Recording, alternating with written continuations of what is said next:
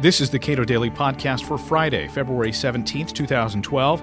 I'm Caleb Brown. One of the biggest tax reforms in recent history was a bipartisan agreement between President Reagan and congressional Democrats to lower rates and eliminate tax loopholes.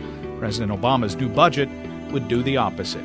So says Chris Edwards, Director of Tax Policy Studies at the Cato Institute. Most federal budgets have a lot of smoke and mirrors in them. In other words, sort of accounting tricks to make the deficit and spending not look so bad. This year, President Obama's budget is particularly full of accounting tricks. The administration is going around claiming that they have $4 trillion of savings and deficit reduction in this budget.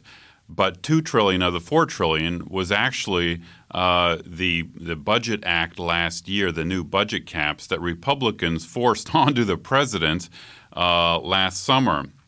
Another $1 trillion or so of the $4 trillion in supposed savings is actually the regular and expected reduction in our overseas troop deployments in Iraq and Afghanistan. So both parties already agreed to those reductions in coming years. So for President Obama to claim $1 trillion of savings from that is also sort of fraudulent.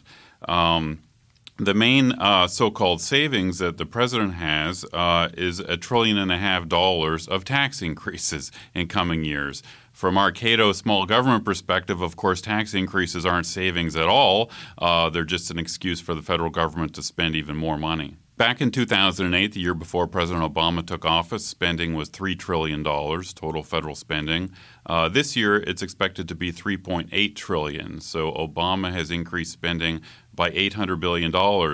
And the thing that's disturbing about that is this year, war spending has already fallen quite a bit. Spending on the so-called stimulus bill in 2009 has already come down a couple $100 billion and is mainly gone. Unemployment, insurance, and other recession-related spending peaked in 2010, and it is falling rapidly now. So you've got all these types of temporary spending that have fallen rapidly, and yet President Obama increases spending in the budget from $3.6 trillion to $3.8 trillion. Why is spending going up if all these temporary spending items like war costs are falling? One of the frauds in President Obama's budget this year is that he repeatedly claims that he is pursuing tax reform. To most economists, tax reform means lower rates and a simpler tax code. President Obama does the exact opposite. He has all kinds of tax rate increases in his budget, and he adds more loopholes rather than eliminating them. And I'll give you some examples. His budget lists all kinds of new so-called tax incentives. He's got a new 10% tax credit for jobs and wage increases, new tax credits for energy, advanced energy manufacturing, new tax credits for efficient commercial buildings, new tax incentives for locating jobs in the United States, manufacturing tax credits, high-tech tax credits for advanced vehicles, on and on and on. So President Obama keeps railing against corporate tax loopholes, but his budget this year adds dozens of new special incentives for particularly favored businesses and individuals. So it's sort of the opposite of what President Reagan and the Democratic Congress did in the 80s, which was lower tax rates and eliminate loopholes. That's right. The landmark 1986 Tax Reform Act dramatically lowered marginal tax rates, which was good for economic growth, and it raised money by closing unjustified deductions. And that was a bipartisan deal, as you point out. Democrats such as Bill Bradley and Dick Gephardt at the time helped pass that Tax Reform Act. So to economists, that's what tax reform means. Lower rates, you close the loophole, you make it simpler. President Obama is driving in the exact wrong direction with taxes. And closing tax loopholes and lowering rates, just the closing of tax loopholes often can have beneficial economic effects.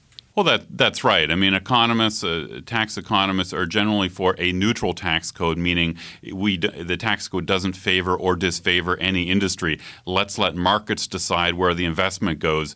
If there's high returns to be earned on energy-efficient appliances and vehicles and that sort of stuff, well, let's let the market decide that. We shouldn't give special tax loopholes. One of the additional frauds in President Obama's budget this year is that he's got a substantial increase in transportation funding, highway funding, and that sort of stuff. At Cato, we think that sort of funding ought to be done by state and local governments, not the federal government. But President Obama has this big increase in transportation spending, and he pretends to fund it by the reduction in war costs in Iraq and Afghanistan. Well, there's no real funding source there. We're drawing down our troop levels in Iraq and Afghanistan, but all that money for those wars was borrowed. So there's no new fresh source of money here for the transportation increase that President Obama wants. Another sort of fraud in his budget is he's been railing about the so-called Warren Buffett rule on taxes.